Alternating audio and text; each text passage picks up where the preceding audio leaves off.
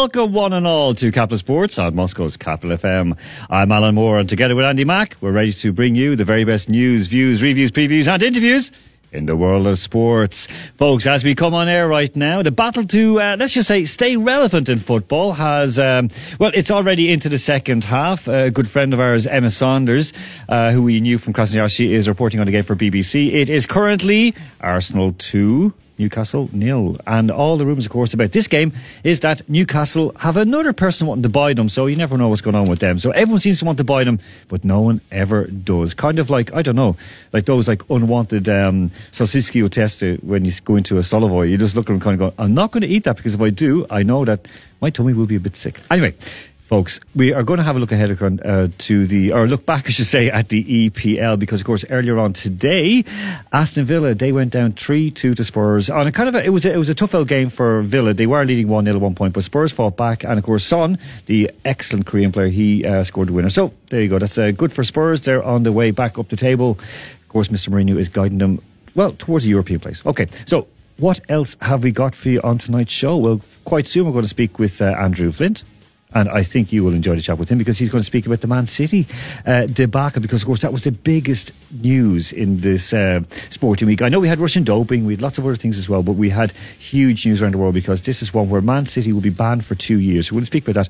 Andy Mack is going to cover that in just a moment as well. Of course, we're going to look ahead later on to the Champions League, but before that, we're going to have a little chat with Craig Klein. Of course, he was the former assistant director of football with Fulham FC, and it is our kind of final step into the kind of the dark heart of football, and it's going to be a fun one this time for sure. In part 4, we have an exclusive. We have someone making their debut on our show tonight. Should I tell them, Andy? A little teaser, go on. A little teaser, okay. Well, folks, let's just say how can you separate the man and the moustache? Is that a good one, Andy? I think he's already separated it, has he not? He's not shaved it. It's unshaved still, I untouched. think it's still there. Still in its glory. It's lovely. From the World Cup. Yeah, because my other half said, like, it looks like Freddie Mercury. Not that he looks like Freddie Mercury, but it looks like Freddie Mercury's moustache. I'm thinking, is that a good thing? Depends how much cleaning he does at home, I suppose. Well, I mean, a moustache doesn't work on me, but he pulls it off. There you go. Okay, so of course, that is, of course, the Russian rugby legend, rugby captain Vasily Artemiev. He will be joining us in part 4 just at 10 o'clock, because, of course, we'll have Alex B on before that as well. In part 5, we have a very special guest. We have John Viola. He is one of the world's leading football agents. Of course, he was the former agent for Roberto Carlos, the former Angie Makhachkala player, and, of course, Brazilian legend, the man with that bendy foot. We're going to speak with him, and also we have a Russian exclusive that he's going to give us on air tonight. That's just around 10:30 tonight, so make sure that you stay tuned in, because this is a globally brilliant show.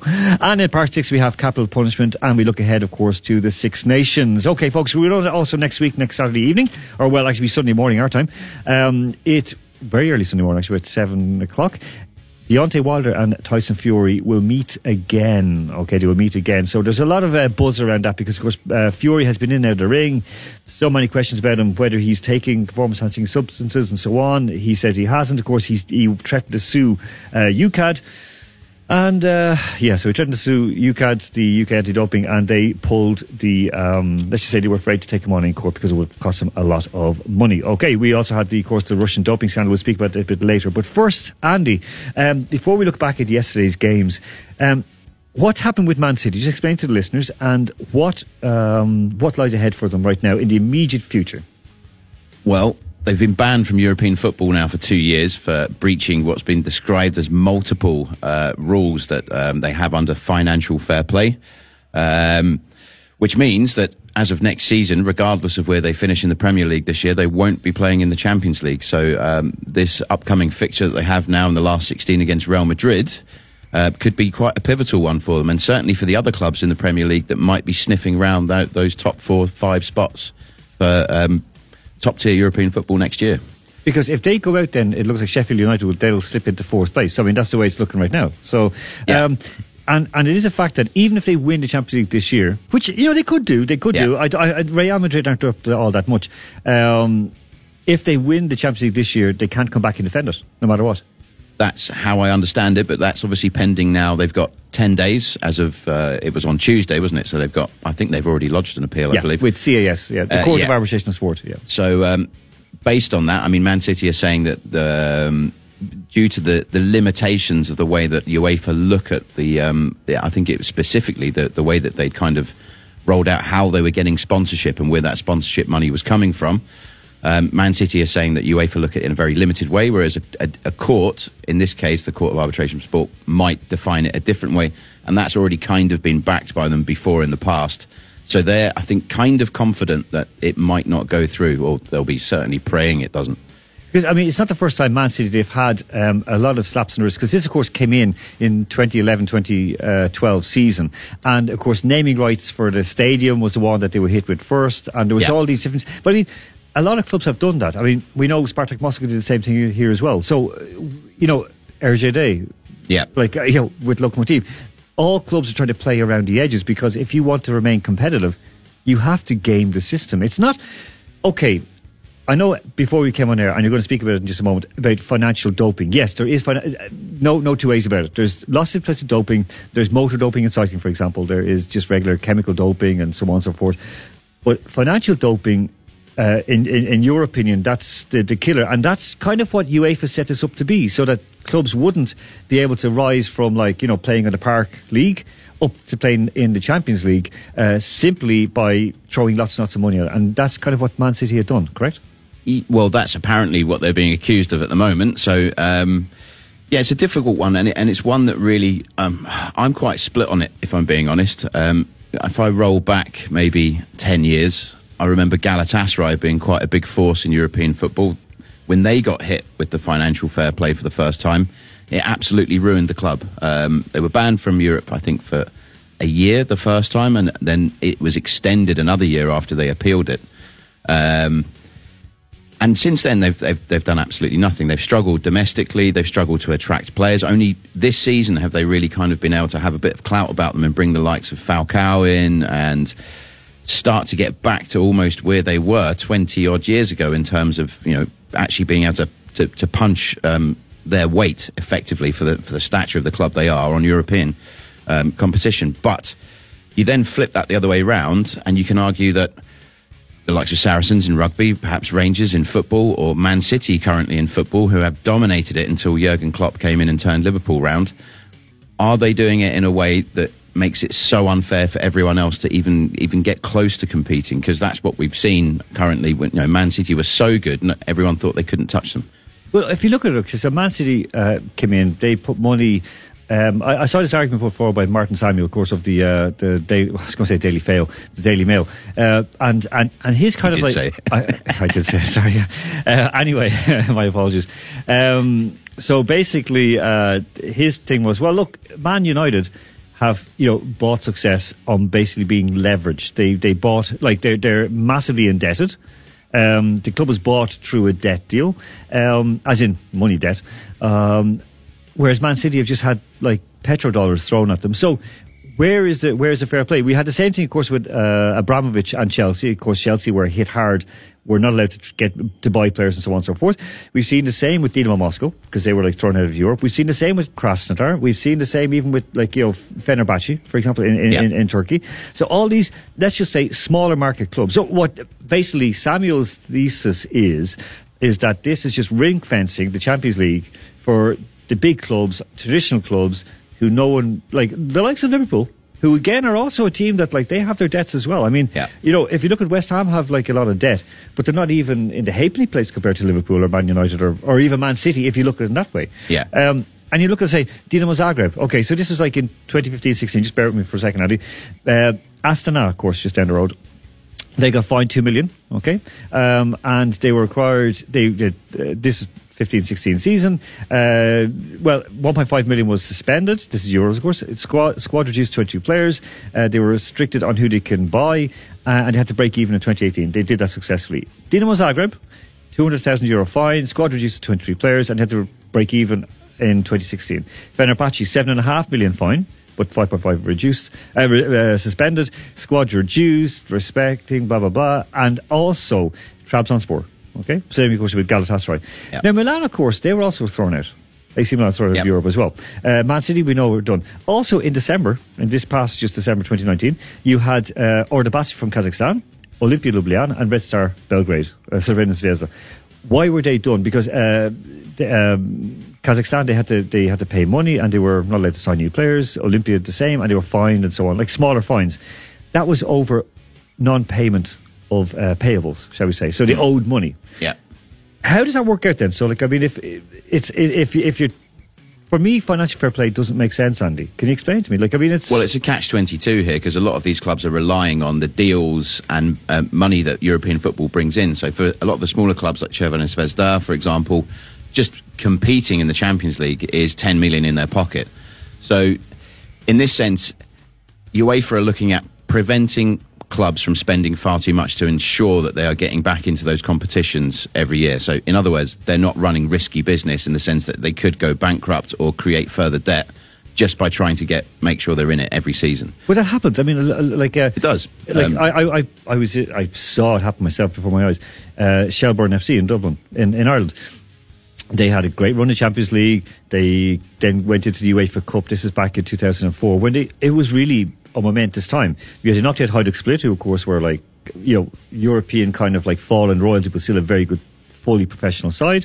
They knocked out team KR Reykjavik. Then they went to play Deportivo La Coruña when they were in their pomp and almost beat them. And then they went in, they played, I think it was Lens, I think, then in the UEFA Cup. So they went from being almost €1 million in debt before they started their run in Europe to being 1.5 million in the black afterwards. And it really worked for them. But then they went bust a year later because the money that was owed. Chasing it. Exactly. And the money they'd owed to players, they bought up the best players in Ireland and so on and so forth. The Dock have done the same thing, but they haven't chased it. Yeah. Shamrock Rovers did the same thing, but they haven't chased it. They're balancing out. Well, for a lot of the, let's say, smaller European scale clubs, the onus for them is on developing their own players. That is in turn going to create big profit, especially if you look at the likes of Serbia, maybe less so Serbia now, but Croatia over the last 5-10 years keep producing big players. They then sell them on to Italy, Germany, Spain. They have a sell-on fee, and it's kind of like a guaranteed income over the next 5 years with buyout clauses, sell-on clauses, etc., etc. So they've got a bit of sustainability, but the clubs that are just chasing it, that don't have any sell-on value for their players that they've got and have just bought big for experienced players like Galatasaray were doing with the likes of Drogba, some of the aging Turkish stars from sort of 2004, they had no value in them. And once they'd gone into that debt and they hadn't qualified, I think they actually lost, I think that was Fenerbahce actually that lost to Spartak Moscow in that qualifier for the Champions League that kind of ruined them back then. And once they don't make it, they're kind of, they either have to sell off all of the best players or, face sanctions. Well, this is because I mean, it would be at this point it'd be good to talk about Zombie FC, or better known as Glasgow Rangers. I mean, they had the same thing where they went bust, but they went down to divisions and had to fight their way back up. Of course, with the fan base that they have, they were always going to come back to the top flight. I mean, they still hold records, I think, in every single division now. Exactly. For I mean, in all attendance. fairness, I mean, they're playing like a bunch of like sheep from the Highlands, and like they're going to at least win 1-0 or at least draw away from home. But no, I mean, like, seriously, like, I mean, they were going to sweep back up the divisions, but it was punishment because that was at least 3-4 years unless they won a cup out of Europe. Yeah. What happened to them? I mean, like, was it overspending as well, chasing the dream? I mean, well, the scandal there was that, I mean, roll it back however many years, you're looking at the likes of Tor Andre Flo moving to Rangers for 12.5 million. I mean, that was huge money at the time. Even compared to the English Premier League. Yes, yeah, exactly. And they had a fantastic squad, bought with massive international stars playing everywhere. But what they were doing was something called an EBT, which was a contract where they weren't exactly declaring the full amount of what was being paid. And a lot of it was then given in bonuses, so they weren't paying tax on a large portion of the player and manager wages. The issue there is, are the players aware? Because a lot of them are actually facing punishment potentially in, they owe all this tax effectively on the money that they've earned, but they weren't aware of it, or some of them are claiming they weren't aware of it at the time. And for a lot of them, they're facing bankruptcy off the sheer size of the money that they haven't paid tax on.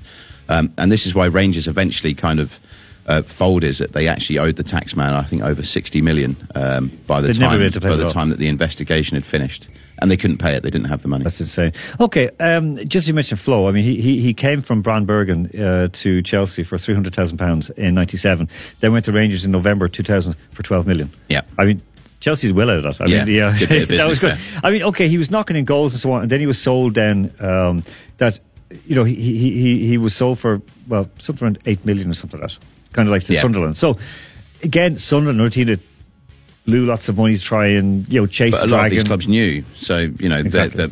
once they realise that a club's in financial difficulty or financially flushed, they'll go one way or the other with their bids, knowing that they have to kind of accept it. But that's what happened, I remember, with Sporting Fingolf, for example, in Ireland. So they were qualified for Europe, were doing quite well, and really building a club, a community club, the first real European club in Ireland. And they were doing very, very well. And then, of course, some like Shawnee Williams, that they were very much sought after by clubs in the UK. But they wanted to hold on to them unless a big bid came in. I remember then, because they knew that they were in trouble, not financial, because they were going to have a funding gap at one period of time.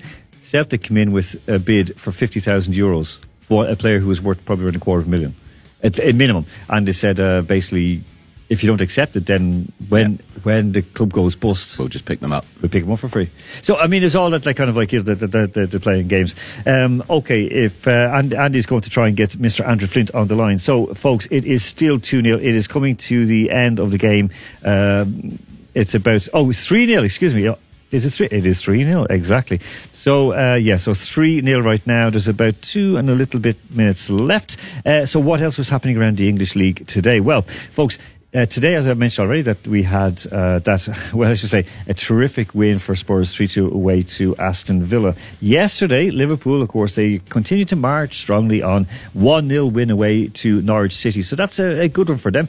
Burnley, they were 2-1 winners over Southampton. Now, folks, what is coming up tomorrow? Because, of course, tomorrow at 11 o'clock our time here in Moscow, we have the Chelsea-Man United showdown. Now, a lot of rumours floating around, especially Mr.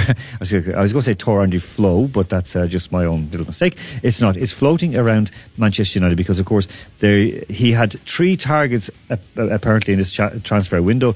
He couldn't get any of them. So basically, they're talking about that he's going to get rid of them in the summer. Now, also, United want to get rid of Paul Pogba, okay, because they need to try and get some money in very, very quickly. They're looking for 100 million. However, his agent basically said that he's already spoken, this is Mino Raiola, he has spoken with Juventus about the midfielder, and that he said that it would not be impossible for him to leave Man United in the summer. Now, Juve, their plan, and we're going to confirm this a bit later on, Juve are planning to offer Aaron Ramsey, the Welsh international, and the French midfielder Adrien Rabiot to Man United as part of a kind of 125 million package. So you get 2 good players who are like experienced, good hard-working players, and you get rid of one kind of a bit of a stroppy little git. Anyway, folks, we're going to go out on that note, talk about stroppy gits, because we're still trying to get Andrew Flint on the phone. We're going to go out with Naughty Boy and Sam Smith with La La La. Back after the break with Andrew Flint. Capital Sports with Alan Moore.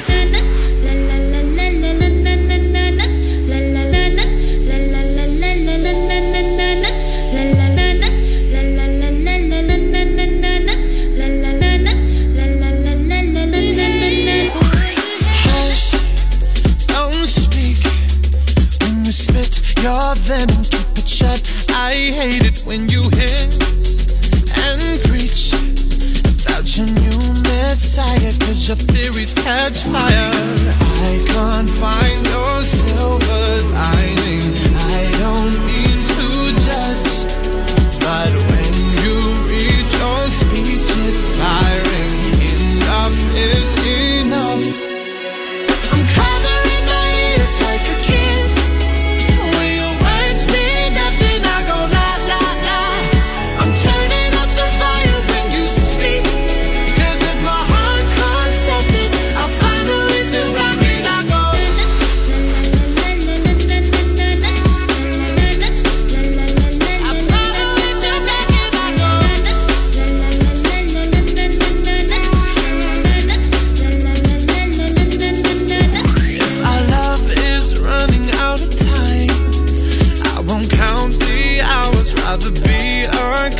When our worlds collide, I'm gonna drown you out before I lose my mind. I can't find your silver lining.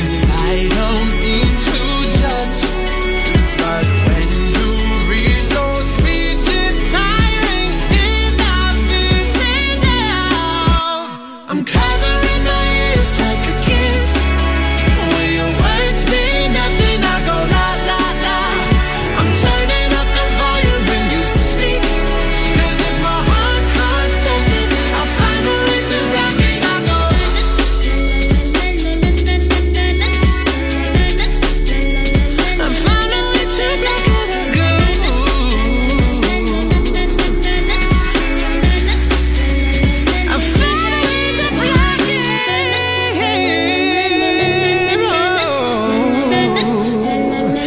found a way to block it, I go.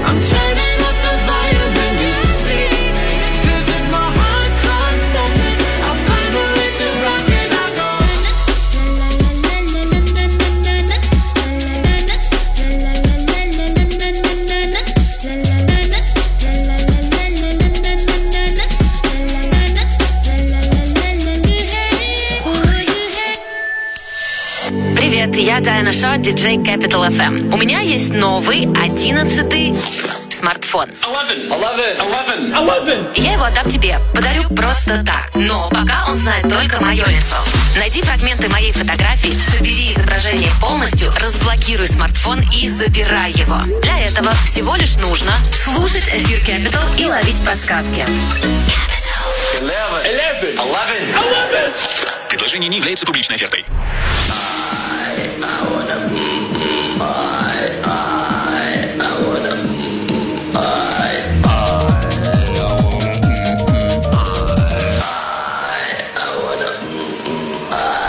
Начинай свой день с Capital FM и Диной Майлд, где бы ты ни был, даже в душе. Каждое утро на 105 и 3 FM снова с 7 утра. Capital FM. The one and only English-speaking station in Moscow. Capital FM. Capital Sports with Alan Moore. Welcome back, ladies and gentlemen, to Capital Sports on Moscow's Capital FM. I'm Alan Moore. I'm still here with Andy Mack.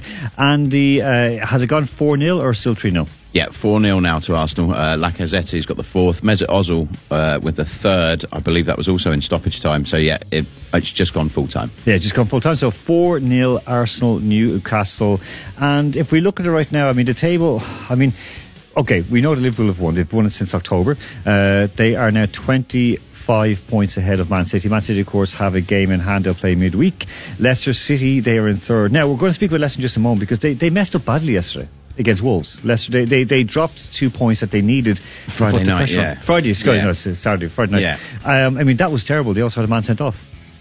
They've kind of, I don't know, it's been a bit of a barren spell. I think that's 1 win in 5. That was at home to West Ham, who were kind of going through a bit of a crazy spell at that point. And since then, they've drawn with Chelsea. That could be a fair result. Away at Wolves, also a fair result. I'm not sure. Maybe we're sort of overthinking that this is really a dry spell when actually they've consistently picked up points and not lost to potential rivals. I mean, because Wolves, they're in 7th place, so they're not like a bad team. It's not like a team and they're also in touch. They're only, 3 points behind Sheffield United. So. That's right. They're 4 points off Spurs, so who Spurs are in 5th place right now. So, I mean, they are chasing hard on that. And, of course, Chelsea, I mean, they're on 41 points. But again, looking at that table, if Man City drop out, then you've got Sheffield United up into 5th place in the table and into a Champions League playoff. Well, the big one for Leicester next is I think they've got Man City at home. So it's this week, isn't it? No, West Ham and Man City this week, isn't it? That's midweek, and then I think next weekend it's Leicester Man City. Maybe a tough one. Okay, we're going to go out to Siberia to Mr. Andrew Flint. Andrew, you can hear us loud and clear? I certainly can. How are you guys doing? Good, okay. We just hope that you're going to stay with us and you're in a good reception zone. So basically, Andrew, we were speaking earlier on about the Man City result. As a Man United fan, how does it make you feel? Because, of course, they have like lots of petrodollars pumped in. You've had lots of debt dollars pumped in. Are you a bit worried? Yeah, I mean, the first instinct when you hear a news headline like that, of course, you have a bit of glee, a bit of schadenfreude at seeing your noisy neighbours getting punished, but it doesn't quite fit. Yeah? I've been trying to put my finger on it all day, and it feels like an example's being set. And in one sense, it's a good thing, because in the basic principle of what financial fair play is supposed to do is good, but how equally is it being distributed, these punishments? And that's what concerns me. What do you mean by how equally is it being distributed, Andrew? I mean, like, what sense? how it's being applied. I mean, you mentioned earlier in the show, for example, other clubs who have been, I wouldn't say quite been destroyed, but they really have had their 5-10 year plans turned upside down. Dynamo Moscow, for example, over here. At the time, I said to myself, I think this is a good thing. They were overspending, they were forced to sell, they're relegated, they had that fire sale, they've come back, they're stronger, they're developing a lot of good young players. But you look at the likes of PSG, they have no way that the amount of money they've had pumped in is really a great deal different from what Manchester City have had pumped in. And I just wonder how equally UEFA are going to spread their punishment. Now, there is a thing with PSG where, of course, they had Qatari dollars, petrodollars pumped in, and the kind of the threat was that they threatened, I mean, it was said openly, to bankrupt UEFA, that they would really go after UEFA. So, is it kind of the case, we mentioned earlier on a bit like Tyson Fury and, lots of other like athletes as well in the UK, where they make a threat to the governing body? For example, in that case it was UCAD. They say, we're going to take you to court and we have more money than you. That's it. So they're not going to be able to defend themselves. Yeah. Surely, though, PSG couldn't do that against UEFA. UEFA surely have more money than the UAE or Abu Dhabi.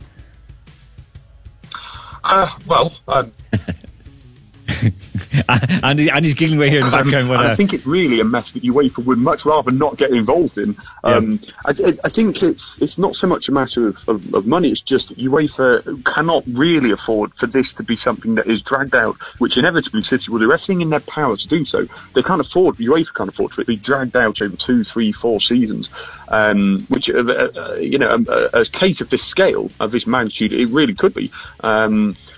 I think really it's too late, basically.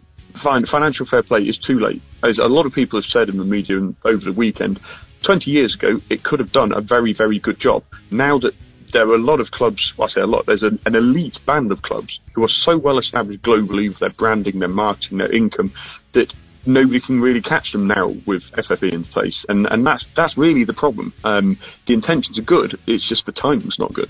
Okay, no, that's an interesting. Like we've mentioned it again in the first segment, or also in the first segment, with the elite group of clubs.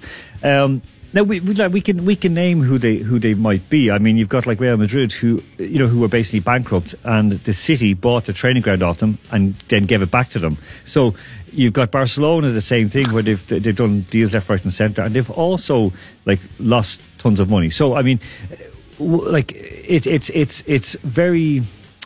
Like, when you're talking about elite group of clubs who have their branding and so on and so forth, surely then the fact that they've actually been developing, that other clubs like Man City have been, always had a very good following, good stadium, good things going on around the club as well, but they just weren't smart enough to do it. So why should we allow them just because they're Johnny-come-latelys? I mean, if they're breaking rules, they're breaking rules. That's it. Well, yeah, I mean, that's the thing. I read quite a really, really good in-depth report by Miguel Delaney from The Independent.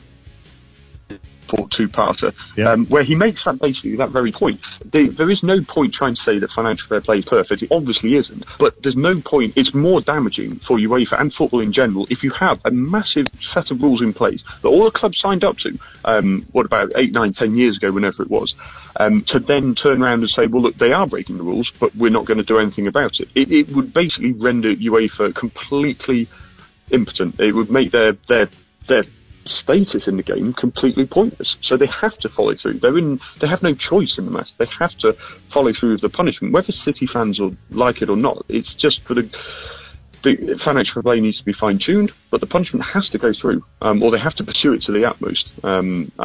What will happen, who knows, but they have to go through with it.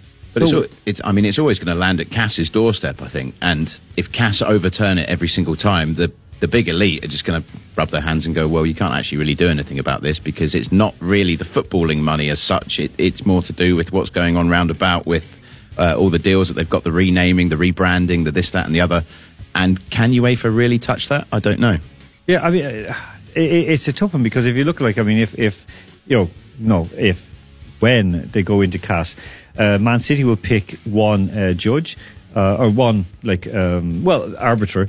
UEFA will pick one, and there'll be one picked by CAS. So they will decide whether it's like fair or not. So it's basically 50. Like, it is a kind of it's a hope. It'll be 2-1 or whatever it might be. We'll see how they present it. But if they flop from that, then UEFA's sanctions are looking floppy. And as you said, then they're completely impotent. So what then will be their Viagra to get them back in the game? Well, I think it's going to be something on a catastrophic scale. I've been speaking to the last couple of years. Yeah. Yeah, Andrew, we experts in football finance, and I think basically it's going to take an extinction of the game. Clubs are going to keep on spending at ridiculous rates. Clubs are going to go bust at an unprecedented rate. The football bubble can't last. The last TV deal, the Premier League TV deal, 8.7 billion, 8.9 billion, I think it was. It's getting ridiculous. It can't keep going on like this. It just simply there won't be enough money to put into these deals, and eventually clubs are going to go out of existence at a scary rate. I think that's the only thing. Basically, a reset is the only way it's really going to work. But listen, Will, we've always heard this, and I've heard it since I was a kid, like from that I was aware of it from the 80s, that whether it's hooliganism, whether it is financial malpractice, whether it's like crappy stadiums and so on, football is always ready to go bust, like just to go, finished, done. Clubs are out the door and so on. But one club goes, another club reforms. So, I don't know. Do you not think that clubs are going to just pivot? Because I think UEFA, as you said, 20 years ago or more, if they put this into place, it might have helped European football more. But I think it would have been even 30, 40 years ago, because there's always been clubs throwing money at players, spending money they don't have, and hoping for results. As Andy said earlier in the first segment, that they want to do it. So, again, I ask, what will be the one to sort of to make, to give UEFA a stick to beat clubs with? Because right now I don't see it, Andrew. Yeah, quite frankly, I think it's an impossible situation. I think the European Super League breakaway is virtually inevitable and has been for a while. It's just a matter of when, not if, because these clubs are not going to, if UEFA do follow through like they say they're going to, with the pushing this all the way through to a court of arbitration for sport, and like I say, they have no option but to do that. The outcome that satisfies City's owners, and the precedent is set. They're not going to take it, and they will simply take their clubs out. And the sort of the closed market of North American sport, I think, will appeal to them, and that's what the European Super League will end up being. And I don't think really there's much to either avoid that, or clubs keeping on spending beyond their means if clubs are allowed to get away with it. So it's one of those two for me, really. Well, look, if we look at like a couple of weeks ago, less than 2 weeks ago, 10 days ago, basically, that the English Premier League, they signed a 6-year rights deal with a Swedish company called Nordic Entertainment Group, NENT Group. So they're going to be showing it, and it's Nordic. It's Sweden, Norway, Denmark, and Finland. From 2022 to 2028. It's worth £2 billion pounds. So that's a huge amount of money for the Premier League in a market that's it has money in it, but it's not a there's not a huge amount of people living there. But that's the money that they have in. I mean, how can they close it? Because if you look at it, like as you said, Sky and BT, they put together a 1.5 billion deal. Almost 1.6 billion deal, and Amazon, of course, they're now on Amazon Prime. They put together £90 million. So I mean, if you look down, like you looked at like the Russian Premier League, I don't think it's even it's probably behind Liechtenstein. It's that bad. Actually, it is behind Liechtenstein. It's behind Austria. So I mean, Scotland has 32 million worth of a deal. But I mean, there's got to be a ceiling to all that at a point where the only people suffering from all of this, rolling back to FFP, is the fan. I mean, fans are going to not want to pay that kind of. The more money's going up and being pumped into it, the more fans have to pay to watch it. So therefore, people are just going to stop watching it. Yeah, exactly. Yeah, I mean, like FFP, of course, we know it's a combination of you can't overspend over a 3-year period, but fans can. But I mean, you see people. How much is it for a bloody season ticket at Arsenal? Even just even a regular ticket for a game. Well, yeah. To go with your I'd bring Tim to a game. So two of us go into a game here, for example, and it'll, for Loco, for example, or Dinamo, it doesn't matter, here in Moscow, and it's going to set us back, like, say, even in decent seats, about 1,000 rubles. Yeah. Okay? So what, like, £10 or, well, £11, yeah, £12. And it's great. So we get a normal game and fine. Okay, might be a bit cold, might be a bit like ropey, but we're still going to enjoy it. That's not even going to get you a program in England. Like as in a book, like a brochure when you go to a game. I mean, I'm looking at it here, Andrew. I mean, if you look at like the French league, Ligue 1, they have 1.7, okay? But of course they have Qatari money coming in, beIN Sports. So, I mean, the Bundesliga has 1.1 billion euros. La Liga has 1.1 billion as well. And in Serie A has like just under 1 billion. You know, I don't know, like... And okay, would you be worried for other clubs right now in England, like Man United, like if they continue to have another great season, if they go out of Europe early, they don't qualify for Europe next year, would you fear for United that maybe that they would start to, get dragged down into the mire with the likes of Man City?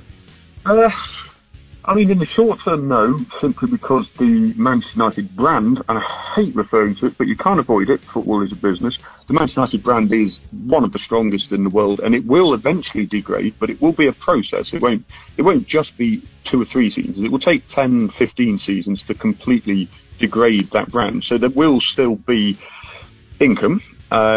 I think that the proposition of Manchester United as a purchase option for other rich, individuals, groups, investment funds. We have a quick, whip around here. Yeah, I think so. We could try. Yeah, money. Because the Saudis might look south from Newcastle to try and buy United. You never know. Like there have been rumours that the Saudis want to buy United. They said, why should we? Well, there've been strong links for quite a long time. Yeah. For about 30 odd years, there have been sponsorship deals with Saudi companies at Manchester United, which people have generally glossed over in the argument when they look at Manchester City down their nose at the Abu Dhabi investment. So it's not out of the question. I mean, it would be an attractive brand to buy. It could happen. Listen, if you're listening, we should start a GoFundMe. Yeah, for Man United. There you go. See what we can all chip in. Okay, Andrew, listen, we're going to speak to you again in part 6, so you just stay warm out there in Tumen. Folks, we're going to take a break right now with Panic at the Disco. This is High Hopes. This is a Don Diablo remix, but you're going to enjoy it. Back after the break with Craig Klein. Capital Sports with Alan Moore. Mama said, fulfill the prophecy, be something greater. Go make a legacy, manifest destiny. Back in the days we wanted everything. Mama said, burn your biographies, rewrite your history. Light up your wildest dreams, museum victories. Every day we wanted everything. Mama said, don't give up, it's a little complicated. All tied up, no more love, and I'd hate to see you waiting. Had to have high hopes for a living, shooting for the stars when I couldn't make a killing. Didn't have a dime, but I always had a vision.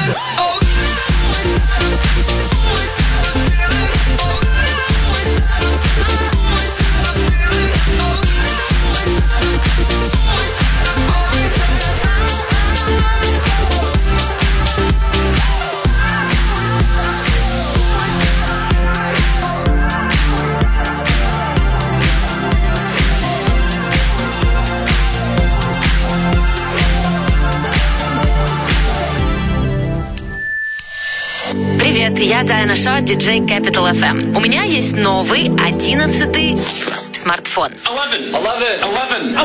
Я его отдам тебе, подарю просто так. Но пока он знает только мое лицо. Найди фрагменты моей фотографии, собери изображение полностью, разблокируй смартфон и забирай его. Для этого всего лишь нужно слушать эфир Capital и ловить подсказки. 11. Предложение не является публичной офертой. The one and only English-speaking station in Moscow. Capital FM. Capital Sports with Alan Moore. Folks, welcome back to Capital Sports on Muscle Capital FM. Folks, we're going to go on to the phone in just a moment to speak with Craig Klein. However, before we do, Andy, we're speaking just before we came back on air. If you look down the list of the TV deals for leagues, of course, you've got the English Premier League top. League One from France, as I already mentioned, they are kind of second, but they're kind of being overtaken now quite soon by the Bundesliga in Germany. La Liga, then you got Serie A. Turkish League is in sixth place, but that's tied with Brazil in terms of like world leagues. The English Football League, the three leagues, I don't think that's fair, but they have a deal worth 119 million pounds, so that's not too bad. You got Portugal, then you got Major League Soccer tied with them. You have the Eredivisie in the Netherlands. Okay, blah, blah, blah, blah, all the way down. You got Sweden, you've got Norway, you got then Scotland in 17th place. But 32 million pounds is not that bad, Andy, for a relatively small market league. What? How many people? 5 million in Scotland? But if you think about how many people, or the global appeal of two clubs within it, I know Rangers were away for a long time, and it kind of dampened the mood in terms of people actually wanting to buy the league because there wasn't much competition. But now there is, and the SFA, I think, should take full responsibility for not negotiating properly. They've put themselves in such a bad light that they can't actually get any good deals anymore, sort of scrapping and scraping across Italy. I think they've got a deal with Match TV as well at the moment. They show the odd game now and again, but it's not advertised anywhere. It's not. What are you doing? Let's look at where Russia's 21. Okay, they've got 22 million. It's even lower than the Austrian league. It's lower than, as I said, Liechtenstein, Romania. It's terrible. You got 240 live matches, the same as in Sweden. Okay, but Sweden have two divisions. There's only one division included in this one. In the Russian Premier League. We discussed this before. It's just like Match TV, okay, fine, they're trying to do their best, but when they have good Serie A matches, what was the game we saw last week? Milan Derby, yeah. The Milan Derby. Yeah. I mean, I'd love to see the viewership. I know they're having issues over viewers and numbers of viewers and so on, but, at the same time, time difference maybe doesn't help for some of it. I was going to say that. It's also quite late. Yeah. It is quite late. So, I mean, if we're talking even about the match tomorrow, which I'd really like to see, that Chelsea United game, that's going to be a cracker, but it's going to be 11 o'clock at night. Yeah. And I've got like academic council meeting in the morning at 10 o'clock. Stop making excuses. No! Yeah. So if you don't make it to that now, you're going to be in serious trouble. They'll know that I'm sitting watching the game. No, because what day was it? Was it a Sunday night? No, not a Sunday night. When was it? Saturday night, I think it was, before training.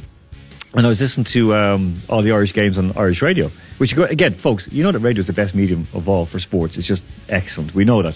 We're not biased. No, definitely not biased, but it is true. So basically, when we...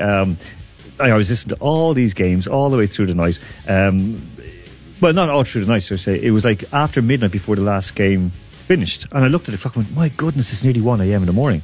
But you had so much fun with it that it just flew by. However, it was a Saturday night going to a Sunday morning, so I was able to make it up for training in the morning. So folks, another few little bits and bobs from around the league as well, of course, from England. Man City players were called in on Saturday morning to a meeting, okay, and they were basically told, basically 1 hour after it was announced on Tuesday that they were going to be banned for 2 years, that the players came in.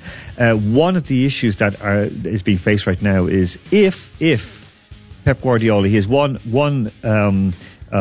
year to go on his contract, will he stay or will he go? Because of course they're talking about Pochettino. Andy, what do you like Pochettino? He'd land in a Man City. I mean, but surely he would want to do that because he'd have 2 years. A lot of his players are going to look to leave. You already said with Galatasaray, right? I mean, you've got like some of the players who are not going to sit on the sidelines and do nothing for a year. Yeah, also Man City will have to take into account that they'll have the FFP things in with, loss of revenue from Champions League, etc. They're really going to have to cut budget to appease all of the things that are going to happen to them. I can't see many managers wanting that gig if and when I think Pep Guardiola leaves. Because you see some of the guys like De Bruyne and stuff, they're just going to like say ciao cacao and they're going to go. So, right, okay, we have got Craig Lyne on the line all the way from England. Craig, you can hear us loud and clear? Hey, yeah, how are you guys? Great. It's great to have you back on. I know you were on the road last week, so we weren't able to catch up. However, we wanted to finish off on a high like we wanted to do. And, basically, I want to straight off ask you, because we left off on a point that I think is really, really important for, let's say, Russian clubs. Because, of course, we know that racism and so on and so forth only happens in Eastern Europe. It doesn't happen in the nice countries, the nice leagues. But you saw this, and you saw the attitude of some coaches, like some managers, and who to sign, who not to sign, correct? Right? It's rampant in the sport. There's so many race quotas at first team levels and at youth levels. A lot of gaffers have open policies of no foreigners or limited amount of foreigners. And, a lot of people think that this is just casual racism, that it's a legitimate way to approach squad balance, that you can only have so many Africans, etc. But of course, that doesn't come close to being compliant in the modern world. So it'll be interesting to see how every country deals with that. And the West is really struggling. So, any pretense that this is not an issue in England is insane. Okay, can you give us like an example, like say things that would have been said? You did sort of mention a few things that were said before. Just remind our listeners of, like, say, without naming names, of course. But what was the kind of tone of the language used, and what was said about like bringing in foreign players, for example, Africans? Well, I've had gaffers say no Moroccans, no Egyptians, nothing like that. I've had a former director of football say no Africans, can't trust them about their age. I've had one gaffer say no more blacks, unless it's a real powerhouse at center forward or defensive mid. No more blacks. We have too many blacks. Just crazy things like that. Some of these people aren't very educated, to be fair, and some of their language is sloppy, but obviously that doesn't come close to excusing that sort of discriminatory statements. And these impact jobs, playing time, contracts massively, careers. Of course it does. I mean, it goes without saying. Switching back across the other side of the pond to the NFL, because of course you worked with the Jacksonville Jaguars. You know how the league works there. Now, before we mention anything about medicine or doctors, first of all, your pick was correct. You said the Chiefs would win. They won. So you basically backed up everything we were saying in the studio. Yeah. So thank you very much for that, Craig. So you said from statistical point of view they're going to win, and they won. It was great. So we did big you up last week. We bigged you up last week for that. Craig, I want to ask in terms of in the NFL, because we know that a lot of the I don't know what the percent is anymore, but it was well over half of the players in the league were of African American origin. But compared to coaches, head coaches of NFL teams, it was very, very, there's one or two. But in America, there's something called the Rooney Rule, correct? Right. Yes, and exactly. What is that? Can you just describe for our listeners? Well, it's a wonderful rule. It's a rule that I implemented when I was working in UK football for all of our football department. Yeah. Every interview has to include a good faith, serious effort to line up minority candidates and female candidates to fight this white male monopoly on all these jobs, which is a very very destructive thing for the sport. But of course, it never gets implemented. I remember being with an NFL owner at a basketball game, and he was just chatting with myself and his son and saying, I'm firing the head coach of our NFL team, and there's this one candidate on our offensive coordinator, and the other one's a defensive coordinator. Which one should we go with? And we just decided right then and there. It wasn't about interviewing candidates or anything like that. These jobs are lined up well before the interviews. So a lot of times they'll just interview one token minority candidate to check the box and then go hire the white guy. Hold on now. So they will basically, I'm thinking of South Park right away, when there's like the token in South Park is the one coloured kid in the class of all the mainly white kids. So basically, in order to fulfill this rule, they'll just have a token candidate. They'll have like, we'll get like, this guy, and then that means we've interviewed a person of colour or a person of an ethnic background, and we'll appoint who we want and I anyway. saw one. A lot of these deals are not only are the candidates chosen before the interviews, but the candidate, the person who gets the job is often chosen while they're still under contract someplace else. So, I saw, for example, Doug Marrone, head coach of the Jaguars, get hired, and he was, he was tapped up or tampered with while he was still under contract with the Bills. Now, how are you gonna interview a minority candidate when you've already tampered with some white guy under contract someplace else to come be your head coach, and his buddy Nathaniel Hackett as well. So, I mean, it's difficult to enforce. You do see progress, though, which in some ways is worth celebrating. But yeah, it's slow and it's taken a long time to get up to speed with a serious approach to the Rooney Rule. Okay, I mean, it's a great rule because people have spoken about having the same rule in English football because, as we do know, they're very, like Chris Hughton was the Irish international, ex-Irish international, was one of the last managers, and he always seemed to be sacked for basically doing a good job. And he's of mixed race. Like his mom is Irish, his dad is, I think his dad's Nigerian or Ghanaian. But basically, this is like it's kind of like affirmative action in a way, but it's very hard to do it in sport because you want to try and get the best guy in, and then you've been stuck with all this paperwork and box ticking. Craig, another, just still related to American football, always the prize position in all of football is quarterback. But I remember, from growing up and watching games, I only knew, I think it was two coloured quarterbacks. One was Randall Cunningham from the Philadelphia Eagles, and there was a guy from the Minnesota Vikings. But it hasn't really been until the last, 5-6 years that African American quarterbacks have actually started to break through. Is that progress in a way as well? Oh yeah, absolutely. And the NFL is really going to end up having two different eras before black quarterbacks were allowed to play the position and after. I witnessed Teddy Bridgewater interviewing for an NFL team, and he was pretty much laughed out of the room, basically for being black. He was in there with a bunch of white executives, and they said he didn't shake their hand hard enough, and he didn't look them in the eyes. Are you serious? Intensely enough. Oh yeah, crazy stuff. They also said they couldn't see him as a fit. No, they couldn't see him as a fit. Begs the question. Well, what sort of face are you picturing? Yeah. And he's a great quarterback. The tall white guy they took instead ended up being, a punchline. But that stuff happens all the time. And of course, it's a bunch of, 60, 70-year-old white guys that have, made millions from the game, just using their eye test to make these decisions oftentimes. Okay. I mean, we saw that, for example, in the movie Moneyball, where, Brad Pitt, he turned around his friend. Well, not Brad Pitt, obviously, but he played the role. And for me, it's always a bit interesting when you have this this already a built-in, let's just say, not even race, just kind of a discrimination. It's just we've always gone with a quarterback who came from this high school system or this college, and that's what they want. Do you think that there will be a kind of a balance in the future that the more of these older guys start to realise, like Patrick Mahomes, my goodness, he's a great quarterback. What else is there as well that we can pick up on, or they're always going to be, this casual discrimination?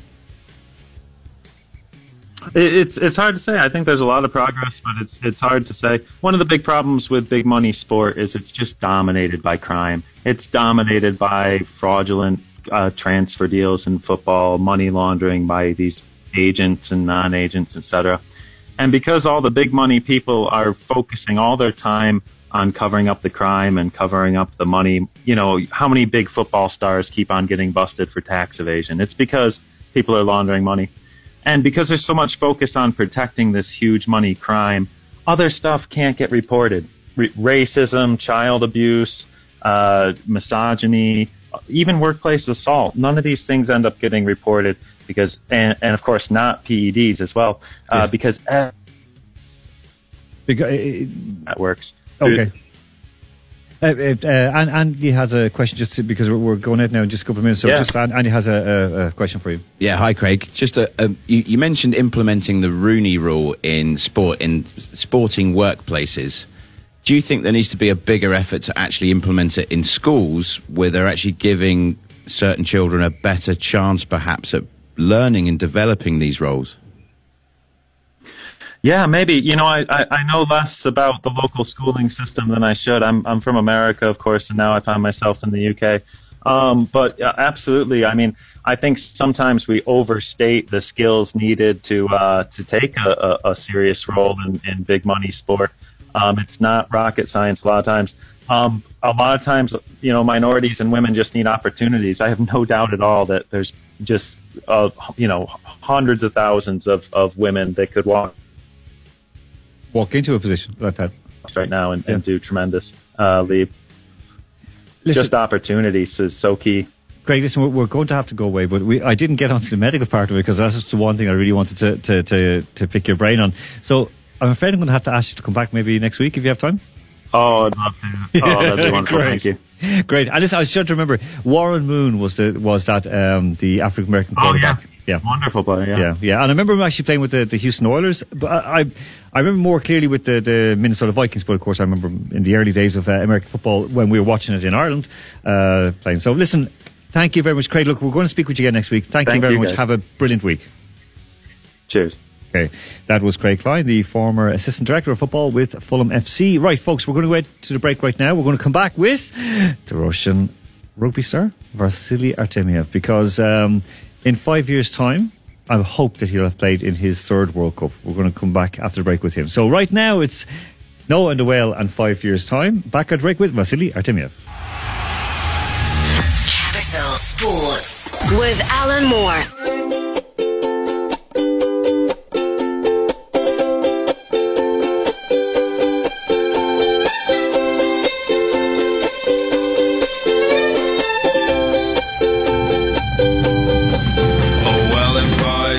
Time we could be walking around a zoo with the sun shining down over me and you, and there'll be love in the bodies of the elephants too, and I'll put my hands over your eyes but you'll peek through, and there'll be sun, sun, sun all over our bodies, and sun, sun, sun all down our necks, and there'll be sun, sun, sun all over our faces, and sun, sun, sun. So what the heck, 'cause I'll be laughing at all of your silly little jokes, and we'll be laughing about how we used to smoke all those stupid little cigarettes and drink stupid wine, 'cause it's what we needed to have a good time. But it was fun, fun, fun when we were drinking. It was fun, fun, fun when we were drunk, and it was fun, fun, fun when we were laughing. It was fun, fun, fun. Oh, it was fun.